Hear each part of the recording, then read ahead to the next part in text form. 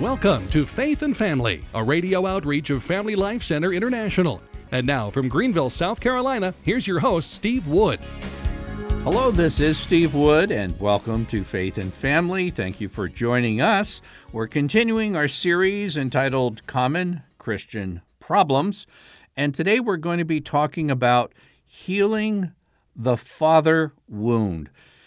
We generally underestimate the depth of harm that can cause a young man or a young woman through a father's misbehavior, deficiencies.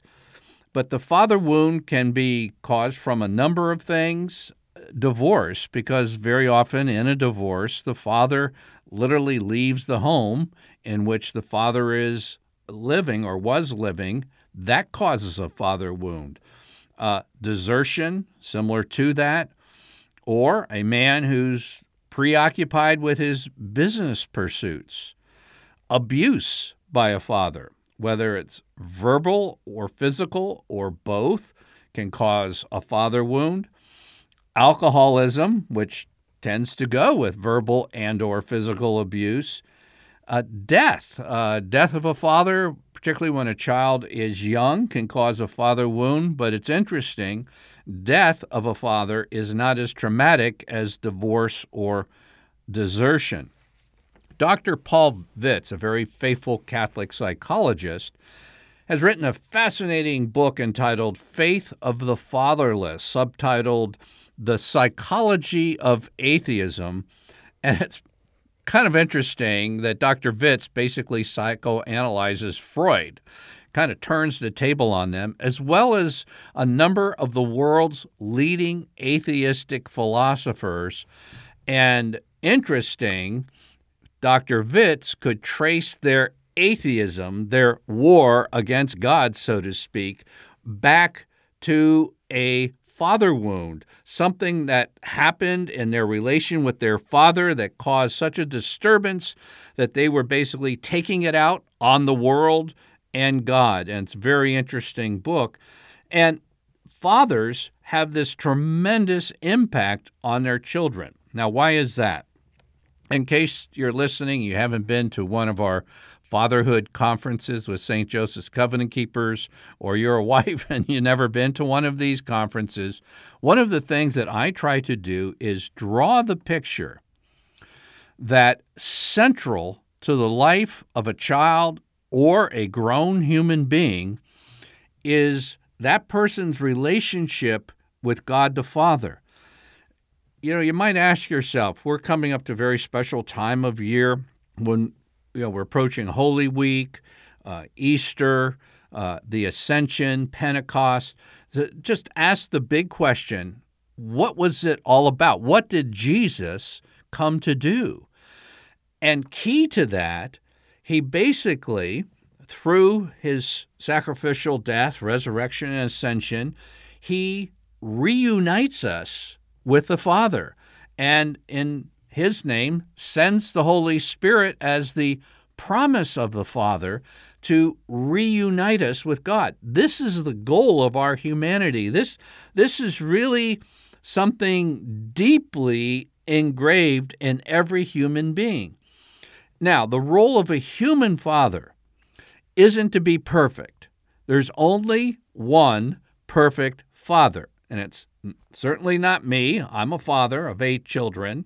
It's not any dads listening to this broadcast.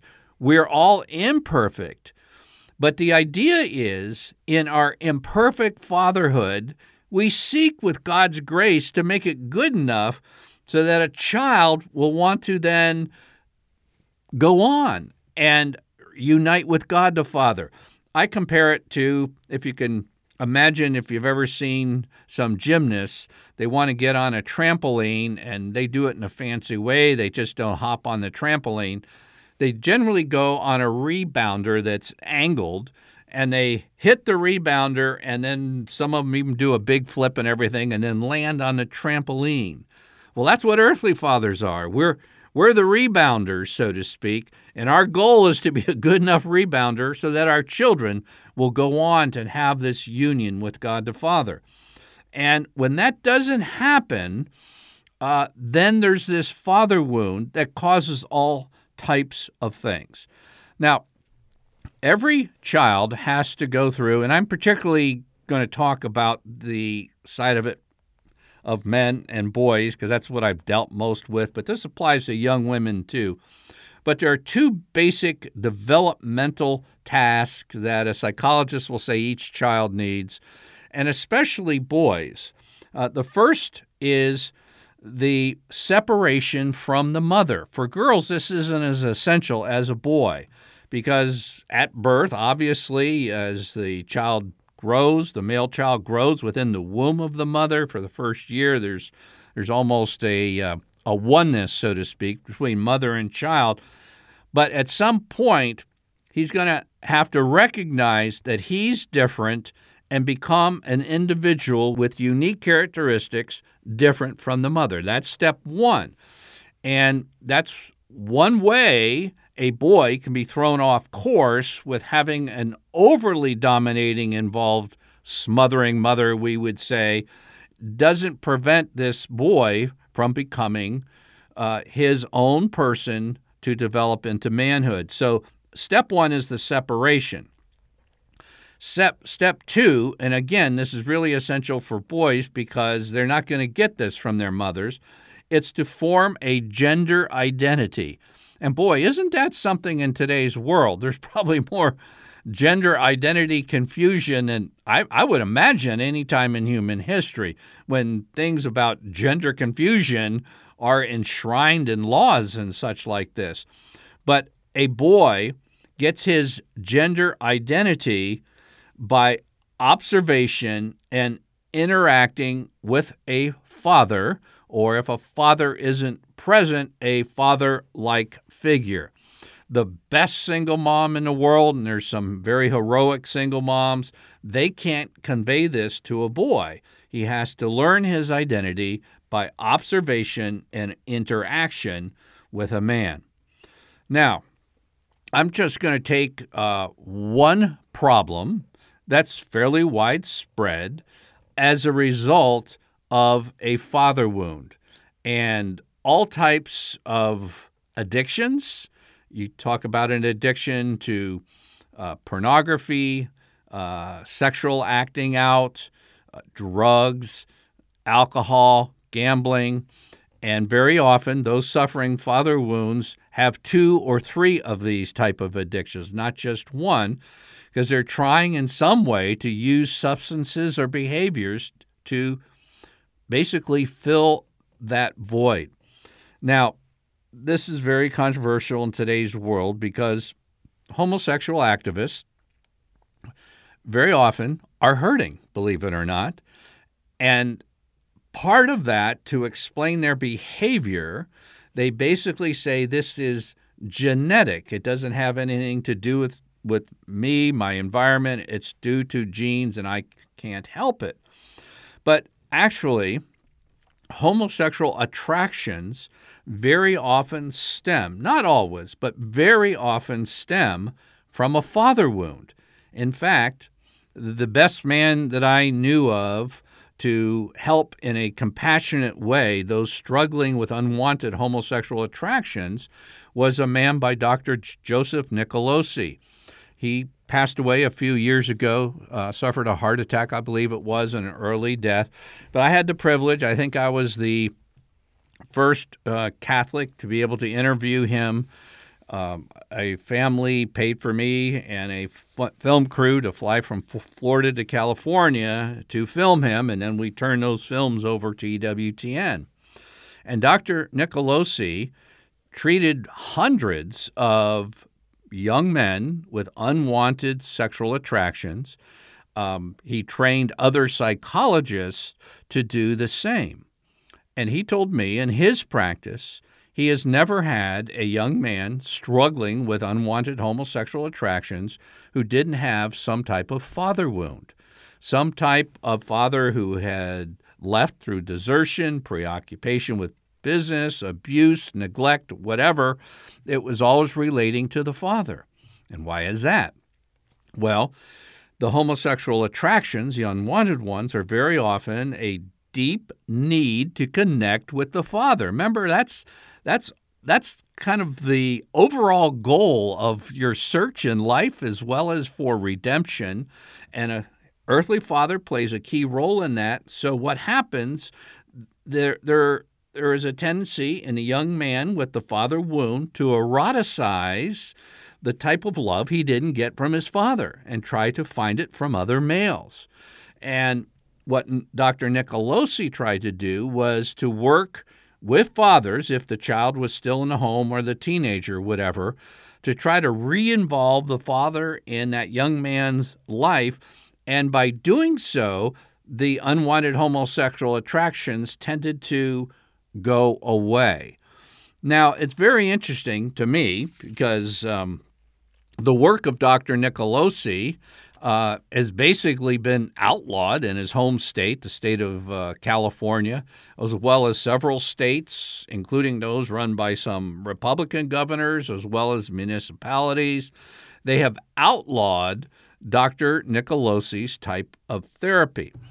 Now, it's not necessarily over because Dr. Nicolosi's son, Dr. Joseph Nicolosi Jr., has further refined and taken a step in I think, a more comprehensive way, his father's work. It's called reintegrative therapy. And you can find Dr. Joseph Nicolosi Jr., and you might want to just write this down because I guarantee you in today's world, so many broken families, so many young men struggling with unwanted sexual attractions. And by the way, I think there's a bit of a erroneous story put forth to men struggling with homosexual attractions. To simply say, remain chaste as a homosexual the rest of your life may be a great message if you're over 30 years old. But if you're a teenager, you don't even have a fixed gender identity. It's fluid, it's developing, and there's a lot of opportunity in your 20s to change as well. Father Harvey, the founder of, can't think of the name right now, but the Catholic Outreach to Homosexuals, he said, at 30, the personality starts hardening, but there's hope for change if you're younger. And here's what Dr. Joseph Nicolosi Jr. has done. He started this reintegrative therapy. And I'm looking at a chart coming from his website, reintegrativetherapy.com. And it says the definition, attempts to change sexual orientation. Conversion therapy, which many have outlawed, sexual orientation change is the goal. Okay, that's the goal. That's why you're going to the therapy. In reintegrative therapy, that is not the goal. The clients are not encouraged, and there's no focus placed on changing one's sexual orientation. Rather, the goal of the therapy is to resolve trauma. And particularly if it's a homosexual attraction, the trauma goes back to a father wound. And if you can have therapy to deal with that as you seek and find healing for the trauma, the unwanted attractions start falling away. And this is reintegrative therapy, and it's very interesting. The other group in the United States who helps with all types of unwanted sexual behaviors, sexual addictions, is an organization called Faithful and True. It was founded by Dr. Mark Laser, who has also passed away in the last couple of years. But his organization continues. Those he has trained continues. It's faithfulandtrue.com. And the reason I recommend them, along with Dr. Joseph Nicolosi Jr., is that rather than attacking the behavior, or the addiction, so to speak. They go to the wound that may be driving that behavior, and it's a more effective therapy because it can actually bring change. And this is where I kind of part company with some say that there can't be change, particularly if you're under 30. There can be change, and the change can actually happen a lot faster than you might imagine. And so what Faithful and True offers are 3-day intensives, and I recommend that because this isn't just a quick visit for 45 or 50 minutes, but you have 3 days to concentrate and find the root of it once you get to the bottom of it. And because of the coronavirus, it's actually a lot easier to get a hold of Dr. Nicolosi Jr. and the Faithful and True Ministries because they're now online. They're using these seminars and counseling therapies online, so you can reach out to them from wherever you are. So, and I mention a lot with young men, but I would just say with women, one of the longest studies ever done on the effects of divorce in children tracked men and women from early childhood right up to the point of, say, like, I think it was a 25-year study. So some of the women in the study were approaching their 30s, and one of the difficulties, the great difficulties they had was committing to marriage. Because if the first man in their life abandoned them, so to speak, how could they ever trust any man? And so it's very difficult for them to make a commitment in a relationship that would lead to marriage. So these are type of profound difficulties that can be solved if you're going to the root. And very often, the father wound is the cause of that.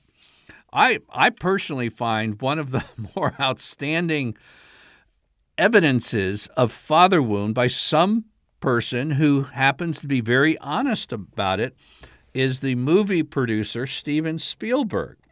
Forbes magazine, this is a little old statistic, but at the last count, he had over $3 billion of net worth, and Time magazine pegged him as one of the most important people of the century. And yet, listen to what Steven Spielberg said about his father and his family life. Quote, "I never made a film where some part of the story didn't come from some experience I shared with my family." Unquote. Quote again, "It's a nagging theme in my work. A family divided, a family united." Unquote. At the time, E.T., the little extraterrestrial guy who lands on Earth who's trying to get home, he keeps going around saying, phone home, phone home. He wants to get home, reunite with his family. And then there's this little boy, Henry, in this film from 1982, who doesn't have a father in the family. And they both kind of bond because they're both suffering this type of family wound, this desire, so to speak, to reunite. And Spielberg's main point in the film is that Spielberg wanted to reunite with his father, and that was part of the point of his making E.T. And fortunately, I believe he reunited with his dad sometime after this film.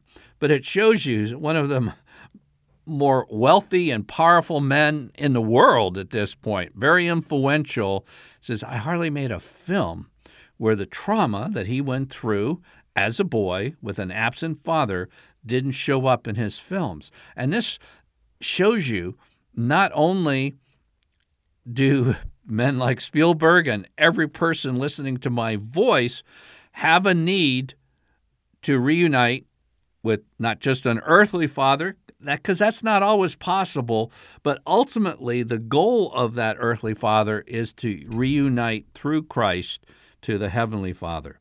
So I've got 5 F's we're going to go through, 5 F's to help you if you may be one suffering from a father wound, and everybody to some degree has, because no father is perfect. And as I told someone recently, I think I got off easy on this, actually real easy. My dad wasn't perfect. No surprise. There isn't a perfect dad. But at some point in my life, namely the teen years, I was such a horrible son, I have nothing to complain about with my dad. It's on me. So, and that's really where the finger should be pointing. But any case, that's just my story about all this. The 5 F's. The first F is face it. Don't bury it. And if you have a father wound, and you think because of a Christian commitment or because of burying it deep enough in your life and you're going to get married, that it's going to stay buried in some kind of deep recess in your life, believe me, it will come out. Father wounds come out. For Spielberg, they came out in the big screen. If you get married, they will come out in your marriage. It's almost impossible to keep these from coming back out. So face it rather than bury it, and it's really good to talk about it. Now, I have to say this in today's world, but I'm not talking about an Oprah kind of talking about it, things that should be left to family circles, and I'm not talking about Facebook. I'm talking about that unique kind of close friend you could talk about something like this, or a counselor, or a priest, or a deacon, someone you can trust that can keep their mouth closed, whatever you share with them, but you have to get it from the inside to the outside. Face it, okay? Number 2 is forgive. If you've been wounded, and it's very difficult not to be wounded by somebody you love. I mean, it's going to happen because none of us are perfect, and we wound the deepest, those who are closest to us that we love the most. So in that case, Jesus has some really straightforward commands to us. In the Our Father, he says in Matthew 6 and verse 12, he tells us to pray and forgive us our debts. That's step 1. As we also have forgiven our debtors. And this is the only petition that Jesus elaborates on in the Our Father. In other words, if he says, if there's one petition in the Our Father you might overlook, if there's one petition in the Our Father you really need to have the rest of it have any sense, even to have a connection with the Father. And then Jesus goes on to say, for if you forgive men their trespasses, your heavenly Father will also forgive you.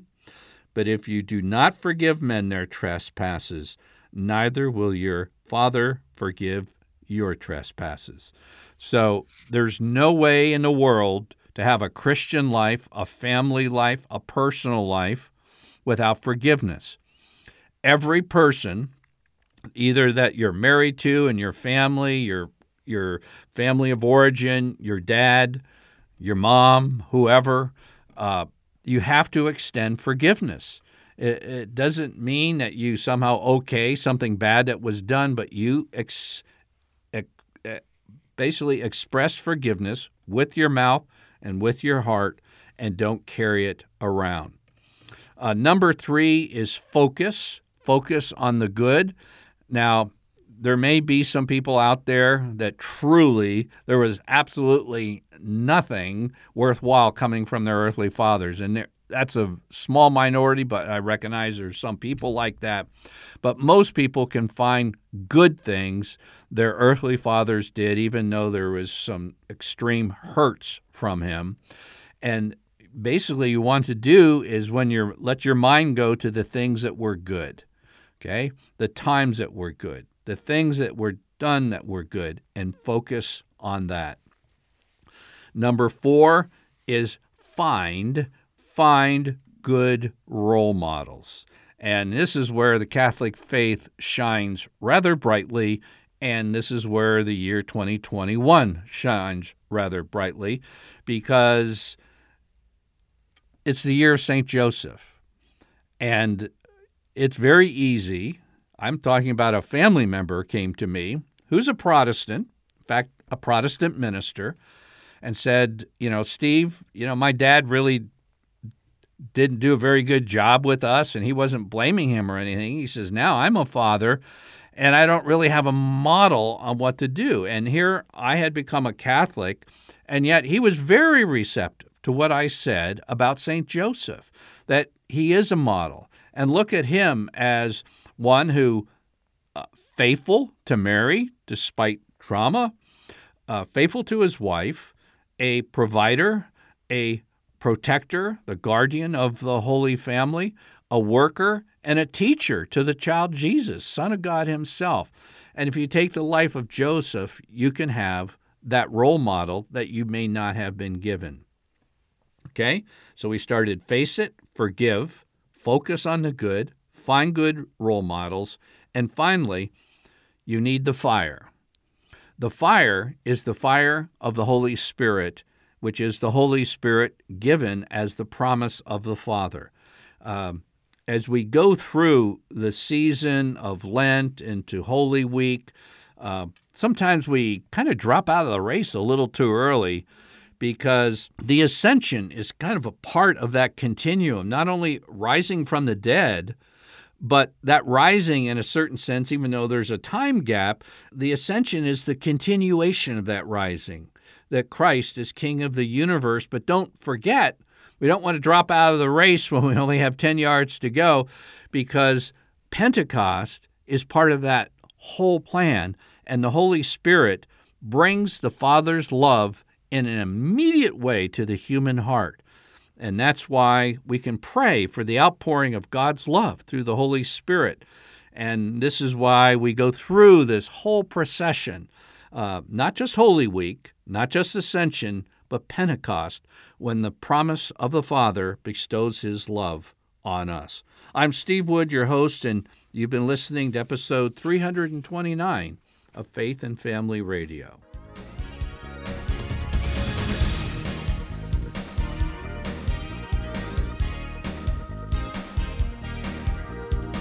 Faith and Family is a radio outreach of Family Life Center International.